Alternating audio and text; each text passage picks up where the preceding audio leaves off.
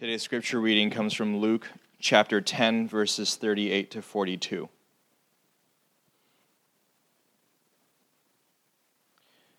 Luke chapter 10, verse 38. Now as they went on their way, Jesus entered a village, and a woman named Martha welcomed him into her house. She had a sister called Mary, who sat at the Lord's feet and listened to his teaching. But Martha was distracted with much serving, and she went up to him and said, "Lord, do you not care that my sister has left me to serve alone? Tell her then to help me." But the Lord answered her, "Martha, Martha, you are anxious and troubled about many things, but one thing is necessary. Mary has chosen the good portion, which will not be taken away from her." This is God's word. Good morning. What's up, Mac Ave? Y'all tell me, it's always a pleasure to come and to share the Word of God with Mac Avenue. I'm always bragging about Mac Ave in Crew Inner City, the ministry that I'm with. We network, partner, serve about 110 churches now across the city. And Mac Ave is one of the ones I'm always bragging about. Because whether you realize or not, I was sitting there, early this morning when I was talking to Eric, that you guys have a very visual, demonstrative, apologetic when it comes to demonstrating the gospel and its unity that it brings people together from different race, cultural, ethnicity, socioeconomic backgrounds. And so it's a powerful witness, especially when you deal with things that happen in Charlottesville. And so whether you realize it or not, our prayer is that may your tribe increase, across this city. So that's just, my encouragement to you. It's good. Mac Ave, last time I was here, you were still over at in the school. So I see God has been good to you. Yes. Y'all living large up here on Harding Street, huh? I like that, though. That's good, to see this. And, got y'all. I'm looking for a tour afterwards. And I know you guys got a lot to do. I want to get the tour, afterwards here. But so that's great. I think since I was here last time, my daughter, Jessica, who's here, got married. And she's here with her husband, Israel, our son-in-law. And we had a great time on July the 8th. Thank you. Yeah. It's so good I can remember the date, all right? But when I walked her down the aisle and gave her hand to Israel, and then also helped to perform the wedding, and I did real good up until the last point when I had to present her, and then I had to break down a little bit. But you know how that is. So, and then of course Eric stole my thunder. I always liked to introduce my African queen, but that's okay. That's Janice. We just celebrated a birthday with her. That's why they came up. I'm not going to say how old you are. I know better after all these years. But we had a great time also on last evening as well. So again, it's just great to be here. Now, when Jenny contacted me by email, she asked that he was going through this series about influential passages and themes that have really ministered to me over the years. And there's one that my wife knows that I have probably preached, taught this over the years in Crew. And basically, if you don't remember anything else, repeat after me this. The most important thing in life is that the most important thing remains the most important thing. There you go. That's why I entitled that, introduction, The Main Thing. The Main Thing. I know I appreciate my brother praying, but can I just pause just for 30 seconds? It's kind of a habit. I always like to talk to God about men before I talk to men about God.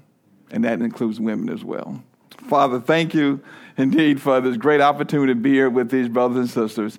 We ask now, as you've been so faithful, I know your word is already blessed, so I don't have to ask you to bless it. I just pray indeed, God, that may I be the kind of communicator that the Holy Spirit can work through now, able to do what you desire to do in each person here. It's a divine appointment that we have with you today.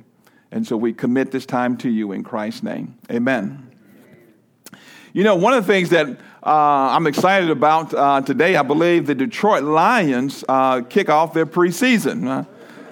Now, I should have got an amen from all the brothers in here, okay? But, I just kind of been looking forward, kind of waiting. It's just something about football season, okay, that I really enjoy. But when you think about it, in the game of football, there is no game without the ball. Think about that. I mean, that little pigskin is really important. I mean, you think about it. I mean, touchdowns are determined by where that ball is, whether it crosses the goal line, right? You know, you think about first downs. It's by how, they measure first downs based upon where the ball is. You're onside, you're offside or onside based upon where you line up according to what? That ball. You think about the passes, those great catches that I'm so used to seeing Megatron, which no longer exists now. But anyway, catch, but it was a complete pass is based upon whether you control the ball. So it doesn't matter indeed how great you look in your uniform, your helmet, your gear, your cleats. If you don't have the football, you don't have football. Well, no, I think it's the same way in the Christian life. As followers of Jesus Christ, you can attend, I don't care what the finest church is, you can have the Christianese down, you can have the biggest Bibles, I don't care what. But if you don't have the main thing, is Jesus Christ and his gospel.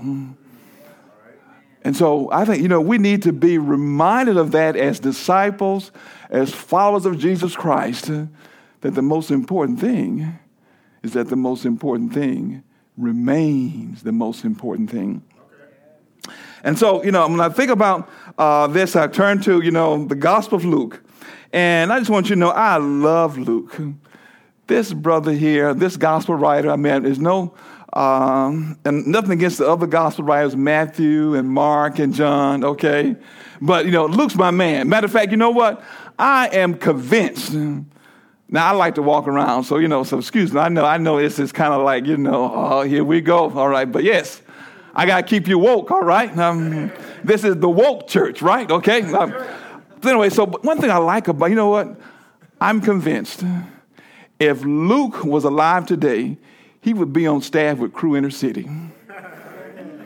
I'm serious, because you know what? Luke, out of all the gospel writers, writes more about the marginalized, the poor. He lifts up women, which in that day was really something you didn't do. Pharisees, people used to pray as God, I thank you that I'm not a Gentile, I wasn't born a woman. But Luke lifts that up in a way that is incredible, his heart for the poor. It's also interesting that since he was, Paul refers to him as a doctor. In Colossians chapter 4, around verse 14, I believe, the respected, the beloved physician. But you know what, something I didn't realize, I did a little background study that in the first century in the Roman Empire, most of the doctors were slaves. I didn't know that. That when you do the research, matter of fact, at the end of the first century, Emperor Domitian put out a decree that the profession was coming so full of slaves. He says no more slaves can be doctors in the profession because it's full.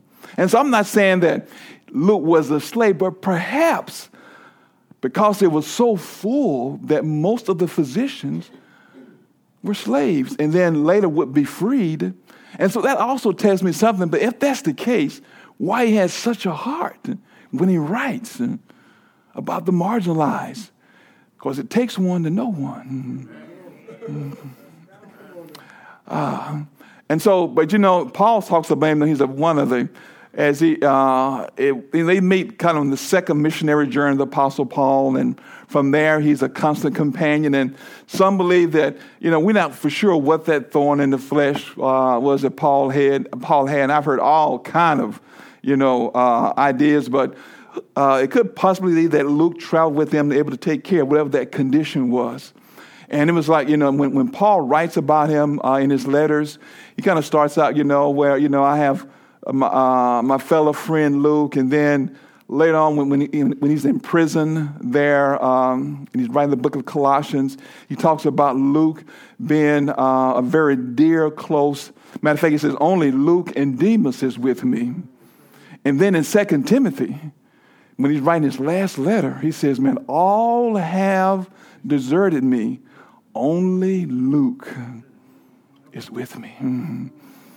That's why, as I say, if he probably would be on staff with Crew in the City and a member of Mack Avenue Church, okay, if he was alive today. All right? Okay, how about that? All right? And so that's why, I love Luke, okay. But getting into, our message, though, today, I want you to see, though, just real quickly, sort of the bigger context of where Luke 10:38 through 42 falls, because it's interesting that when Luke writes from chapters 1 up through chapter 9, he talks a lot about the birth of Christ, and he mentions some things that other gospel writers do about the life of Christ. But it's interesting that when he gets to Luke chapter 9 verse 51, it takes a turn. That he focuses on Jesus' last journey to Jerusalem. From Luke 9, verse 51, all the way through chapter 19, it's all about that last journey, the last 6 months of Christ's life. And so that Jesus moves from just a lot of miracles and publicly proclaiming who he is to more of a sharp focus on his disciples, on teaching. So that's why it's interesting. It's no coincidence, I think, that after in Luke chapter 9, verse 51, when it says, and it came about when the days were approaching for his ascension, that he resolutely set his face to go to Jerusalem, that at the end of that chapter, it talks about dealing with half-hearted discipleship. And, these guys that come with all these different reasons. They say, I want to be your disciple, but. And Jesus says, no, you can't. And then he moves into chapter 10, where he sends out the 70. Here, and so I almost title this dynamic discipleship. I'm setting this up now because you see what it says, confidence in Christ. And, when he sends out the 70 into the towns and cities that he was going to go to, there's something about, and I know that, how many of you ever been involved? I know here at Mac and on Saturdays, I think it's when y'all do evangelism. I mean, it's not just on Saturdays, but particularly there's this really evangelistic outreach you do on Saturday mornings. You changed it? Okay. Well, see, it's been a while since I've been up in here, okay? But I just know, maybe not at Mac. I'm sorry, not at Mac Avenue. But at the other 109 churches, okay, that we network with, when it comes to doing evangelism, people say, nope, that's not me. I just rather live the life. And I always say, well, how many people have come to Christ since you've been living the life, okay? You got to say something. You got to have you got to certainly have a visible witness and a verbal witness. And so when Jesus sends us out, and when God commissions us, it causes us to place our confidence in him. Our circle of confidence grows as disciples. So that's why God gives you these assignments, these callings, to expand your circle of confidence like he does here. I don't have time, but that's so that section there, all the way through verse 17, and they come back and they are high-fiving and going, hey, man, even Satan, we kicked this behind, This is okay, hold up. That's good to know that, but you should rejoice that your names are written in the book of life. Okay, don't get it twisted up here. But as disciples, to be dynamic, we grow in our circle of confidence, but also we got to have compassion. And only Luke mentions the story of the Good Samaritan. And he has it's kind of interesting that Luke has a way of in all of the Gospels, he writes that those who should get it don't. And those who should not get it. That's the story of the Good Samaritan. The Levite and the priest, they see this brother, he done got jacked, didn't he, huh? Sitting on the road, standing on the road there. And they on their way to church. And you know how it is, you coming here to Mac Ave, you see somebody, no. I don't know what's up with that. It could be, somebody playing a trick on you. And so the Levites and priests, they walk by. And then Jesus says, a Samaritan. That's like, in our day, saying an atheist walked by and saw him and showed compassion. As disciples, as we grow in our confidence in Christ, I thank God, though, that we need to still have a heart of compassion for those who have been marginalized, the underserved, the forgotten. And so he shares that. And so that whole story there is about the idea of showing mercy, i.e. compassion. That's so important. That's what I like about Mac Ave. You guys are definitely involved in a lot of, assignments that grows your confidence. But at the heart of it, you still never forget about the marginalized, the underserved. You need that as well. But there's a third element, which is what I want to, for the few minutes I have left, I got to talk about. And there's confidence, there's compassion, but then you also need communion with Christ. That's discipleship in 3D. You ready for it? Huh? You sure? Okay, well, let's take a look at it then. All right. And so, begins in Luke 10, verse 38. We'll call that the invitation. You can put that slide up. I think that's where that next slide should be. Yes, there we go.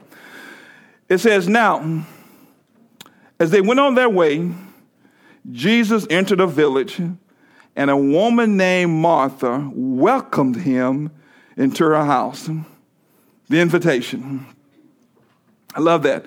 As Luke writes, as Jesus is on his last journey to Jerusalem, which is about 6 months from the time that from chapter 9, verse 51, up all the way to when he gets into the last week. While they were on their way, they entered a village. Now, we know from other sources this probably was Bethany. This is where Mary and Martha lived, right there outside of the Mount of Olives. So it wasn't just a few miles really outside of Jerusalem. And he says, a woman named Martha welcomed him into her house. Welcomed. Hupodecamai in the Greek. It's the idea of decamai, to receive, hupo, under. The idea is to receive one under your roof. It's the idea to show hospitality, to welcome. It's like when we first, as disciples, when Jesus came knocking on the door of your heart, and what? You welcomed him into your heart, into your life. You said, Lord, and so, now again, I know Mac Ave is not this way, but those other 109 churches that we work with, they got folk who know they do like this. Yes, I accepted Jesus into my life, but you only stay in the living room. Don't go no further. Only one room, okay? And so don't be going into just like, if you were to, after you've heard me preach and you said, Pastor, I want to invite you over to our house for lunch. Hint, hint, hint, hint. Okay, no. And I come in there with my wife and we sit down and you said, make yourself at home. Don't we say it all the time, right? Make yourself at home. But do we really mean that? Think about it. If I was to say, if I was to get up And I'd go into, you open up your closets and go into your refrigerator and go up into your bedroom. You probably call 911. I got a crazy preacher in my house. I turned around and said, well, look, you said make yourself at home. Well, you know what? When we said, Jesus, I want you to be not just my Savior, but my Master, my Lord. We're saying, make yourself at home in any area of my life. Go to any closet, go in any dresser, pull it out, rearrange it, do whatever you call it. Welcome to receive. And so Martha is excited that Jesus and his homies, his posse, the disciples, have stepped up in their house. The invitation. And so you cannot be a full-fledged disciple unless you have the attitude, make yourself at home in my life, the way she does. And so now, when that happens, when it comes to discipleship, I've noticed that, there's doing and then there's being. Or there's serving and becoming. Usually the responses here. And when it says here that, verse 39, she had a sister called Mary who sat at the Lord's feet and listened to his teaching. You see, there's one where Martha's in the kitchen. She's excited. She's getting her cook on. She's got those greens boiling and that mac and cheese and, she's got that cornbread coming. They got that peach cobbler. Girlfriend is at it. And her sister is doing what? Someone says she's chilling. No. No, it says that she sat at the Lord's feet and listen to his teaching. Now, only Luke, again, he brings out one of these stories that's only in all the four Gospels. He's the only one. Traditionally, typically in the first century, not just in Jewish culture, with rabbis, and they would have students, but guess what? They were all males. And the typical posture for a pupil would be, yes, to sit at the rabbi's feet. But here's a woman sitting at his feet, listening to his word. That's the posture, I believe, beloved. And Luke lifts up, I'm glad, a female that shows this. This is the posture we need every morning when we come before him. As we begin our day, it's there. It's like before I can make it out to work, before I hit the bus, before I go anywhere, I got to have this date with the Lord. And I got to sit at his feet. And just to listen to what he wants to tell me. And you can't do it rushing. Now, I thank God for devotionals. I remember early in my Christian life, I used a lot of devotionals. But as you grow as disciples, you want to become a self-feeder from the word. What I mean by that is, just like we let the kids go. Now, we expect, when kids are little, how you feed them, you fix their meal, and then, how would it look like if I had to come along, I had to feed all of y'all? Come on, open your mouth. Come on, son, come on, huh? You'd be going, hey, man, you tripping, as an adult. But God wants to be self-feeders. We open up the Bible, the Word of God, with the Holy Spirit, and I'm listening as I'm reading, and God is speaking to me. Like Mary. But that takes some time. You can't do that a 5-minute quickie, okay? Just won't get it. It's good to start there, but I know that this church emphasizes discipleship. Well, I know there's desire all of you to become self-feeders from the word. That means you got to carve out some time, more than just 5 minutes. so that you can hear his voice. Silence. Our culture is obsessed with noise. We got to have something on. Radio, television, texting, Facebooking. What's those others they have? I can't think. Tweeting. Yeah, okay, thank you. Yeah, I mean, always something going on. Was it Snapchat? Someone said, okay, thank you. Yeah, right. Yes. As soon as we get up in the morning, we got to see what's going on, right? Well, beloved, I'm not against it. I'm not as engaged, but I am on Facebook. I do have a Twitter account. I do email. But I just realized, you know what? In the morning, we got to have quiet because I got to sit at his feet and listen to what he has to tell me. Because that's how I grow and develop in that invitation. But then you move, something happens in that next section there. Next slide. The irritation. Verse 40, but Martha says was distracted with much serving. And she went up to him and said, Lord, do you not care that my sister has left me to serve alone? Then tell her then to help me. Girlfriend got an attitude now.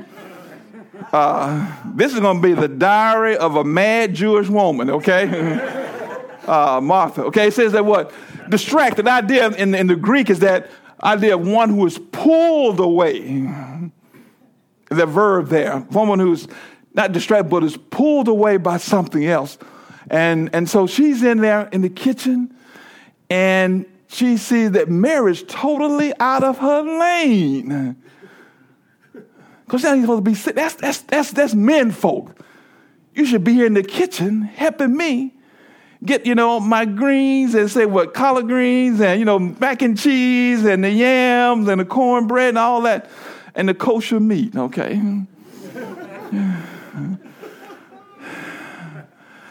And so you know how it is, ladies. The sweat is popping off and she's looking over there and she's looking at all that she's got to do and stuff. You know what? What's wrong with that? And plus, that's your little sister. That's your younger sister. You're the head of the house. And it says she went up to him, meaning to the Lord. In other words, she just interrupts the session. Yeah. It ain't like she waited until that was a break time. I'm telling you, girlfriend is mad. And so that's why she interrupts the whole teaching session. And she says, well, Lord, do you not care? Now, hear me, beloved. She asked the God of the universe, do you not care? Well, have you checked his portfolio lately? I mean, of course he cares. There was 5,000 he fed. You remember that? All the lepers he's cleansed, all the blind he's given sight. But you know what? When we become angry and anxious, we say things out of character all the time. You know you've been there. I know you've been there. Where you've been serving here at Mac, or maybe just at your home, and you feel like things are not going your way. You say, God, don't you care? Why would you let that happen to me? Why my car gets stolen for the third time? Don't you care? And so it's not like, we're a lot like Martha. When she says things like that. And I love girlfriend, she says, even before Jesus could say something, before he could respond, she says, well, tell her to help me then, all right? I mean, she's mad. The irritations that happens when the most important thing in life is no longer the most important thing. It's really on the dashboard of your car, when something's wrong in the engine, a red light comes up. The grumblings, the complainings, the irritations was nothing but the red light on the dashboard of your soul saying, you need to look under the hood. How's your relationship going with the Lord? How's your time with? And most, I guarantee you, we've allowed that to slip away, and we be confused. Our serving for Jesus, thinking that will be the same as actually listening and communicating and being with Jesus. Doing for Jesus not the same as being with Jesus. And a lot of people get it confused. I've been guilty of it as well. And so,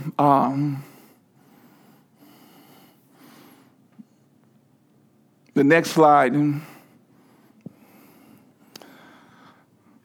move from the irritation to the insight. The insight. Verse 41, but the Lord answered her, and I love this.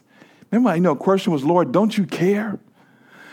When Jesus says, Martha, Martha, it's really interesting what that colloquialism word is in the Jewish culture.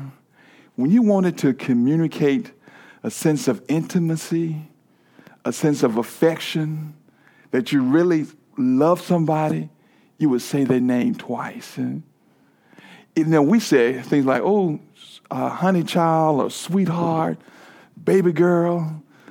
But they would repeat a person's name twice. And Jesus does this. Because she says, she thinks, you don't care. Oh, yes, I do care. Martha, Martha. Of course I care. I created you. I love you. But here's the thing. We also, true, authentic, godly love always carries with it the truth of the Word of God. And he says, you are anxious and troubled about many things, but one thing is necessary. Mary's chosen a good portion, which will not be taken away from her. The insight. Question this morning, how many things are troubling?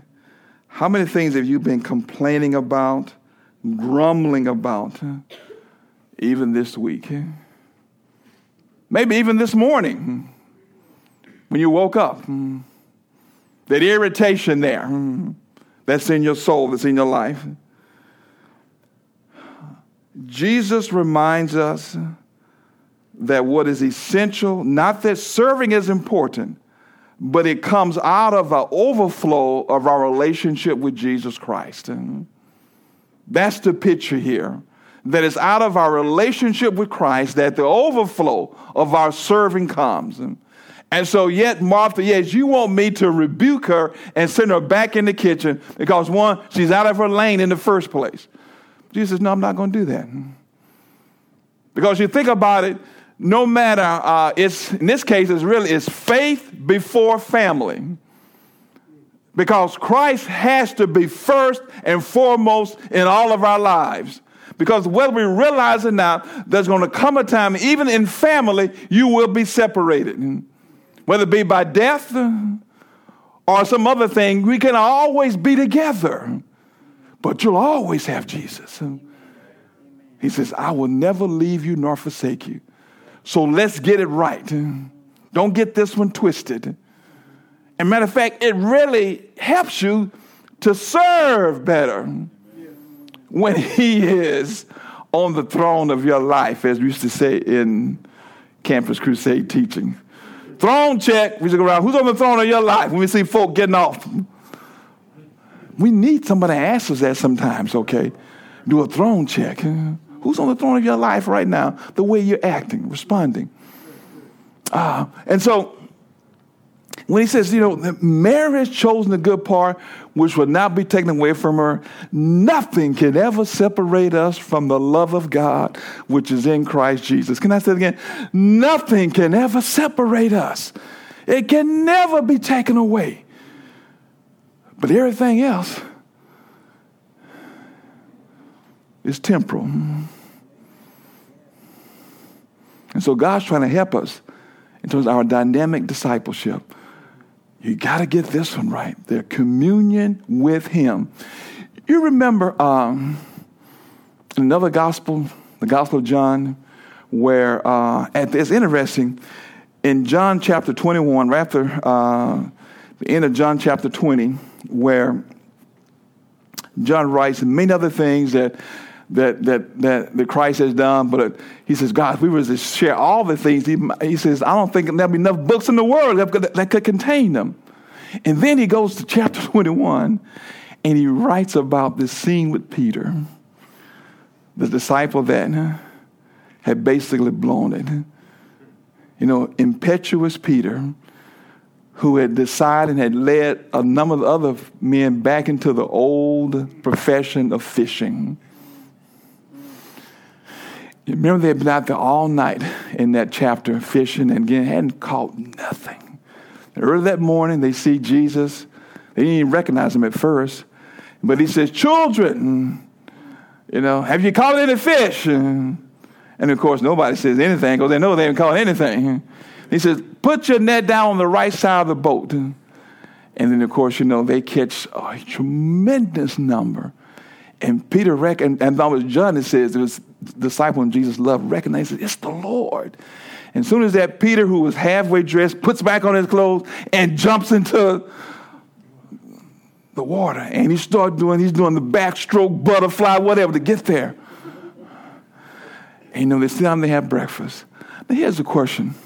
If you was counseling, how do you restore a doubtful, discouraged, damaged disciple? If you were his counselor, what would you do? Well, you know what Jesus does? He really asks him only one question. After they've had breakfast and they sit down and he says, Peter, do you love me? Do you love me? Do you love me? Goes back to the communion with Christ. That's where he targets at. Because that it's our relationship with Jesus Christ again. He had to bring Peter back to that, the most important thing is that the most important thing remains the most important thing, Peter. You forgot. Do you love me? That's what God wants to know even today. Do you love me? The first and great command. You shall love the Lord your God with all your heart, soul, mind, and strength. And then after that, he says, feed my lambs, serve. But that's to come out of your love relationship. And even then, Peter says, Jesus says, agapao, do you love me? Peter says, well, I phileo you, Lord. I got warm affection for you. Yeah, that's right. You my boy. You know that. Matter of fact, you know all things. So I came up in line because obviously if I agapao you, I would not have denied you. So let's be real here. And then a third time, Jesus says, well, Peter, do you even phileo? That brotherly love, Philadelphia. I believe it's not that we have to have perfect love for Jesus, because none of us in this earth suit will have perfect love. But God wants to know, is your love real? Is it real? Peter didn't have a perfect love, but I think he really had a real love for Jesus. And he wanted to please him. That's the challenge. So is your love real? Well, if it is, then a couple of things application-wise, and then I'll get out your way.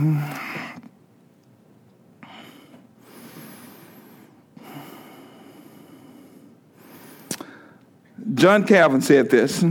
It's not on the screen, but He says, no man will steadily persevere in the discharge of ministry unless love for Christ reigns in his heart.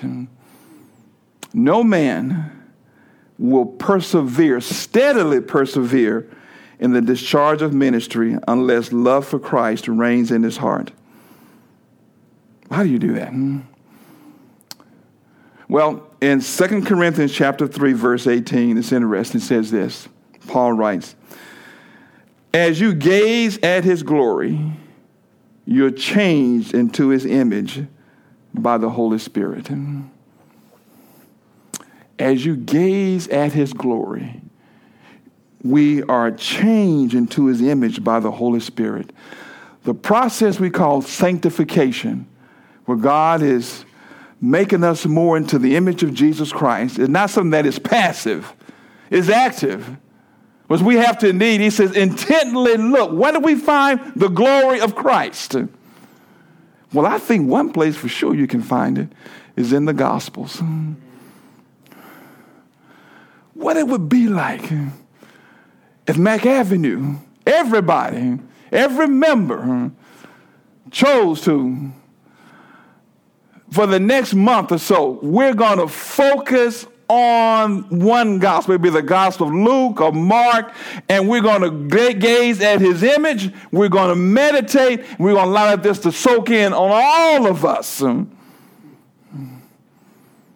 so that our confidence, our compassion, and our communion grows. So I think it begins wherever it begins with, where do you see that glory? I think it's best seen in his word. And I think we all need a healthy dose of the Gospels consistently in our lives. Reading, studying, meditating on the Word of God. I think secondly, this context here is interesting that in chapter 11, we won't look at that, but verses 1 through 14 is about prayer. It says that disciples walked up to him and said, Lord, teach us how to pray. They were seeing Jesus praying all the time. And so communion with Christ is, yes, allowing God to speak to us, and then we speak to God. And so that's our prayer life. There's our time in the Word and our time in prayer. There's nothing complex about it, but you look at every godly man and woman who has ever walked the face of this earth. They have made this a priority. They have persevered in these two areas here of their time in the Word of God and their time in prayer. They have guarded it. And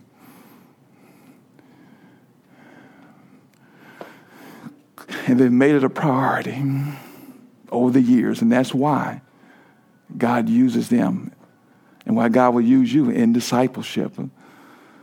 Don't get it twisted. Our doing can never replace being. We all need that own personal relationship with Christ that we're cultivating.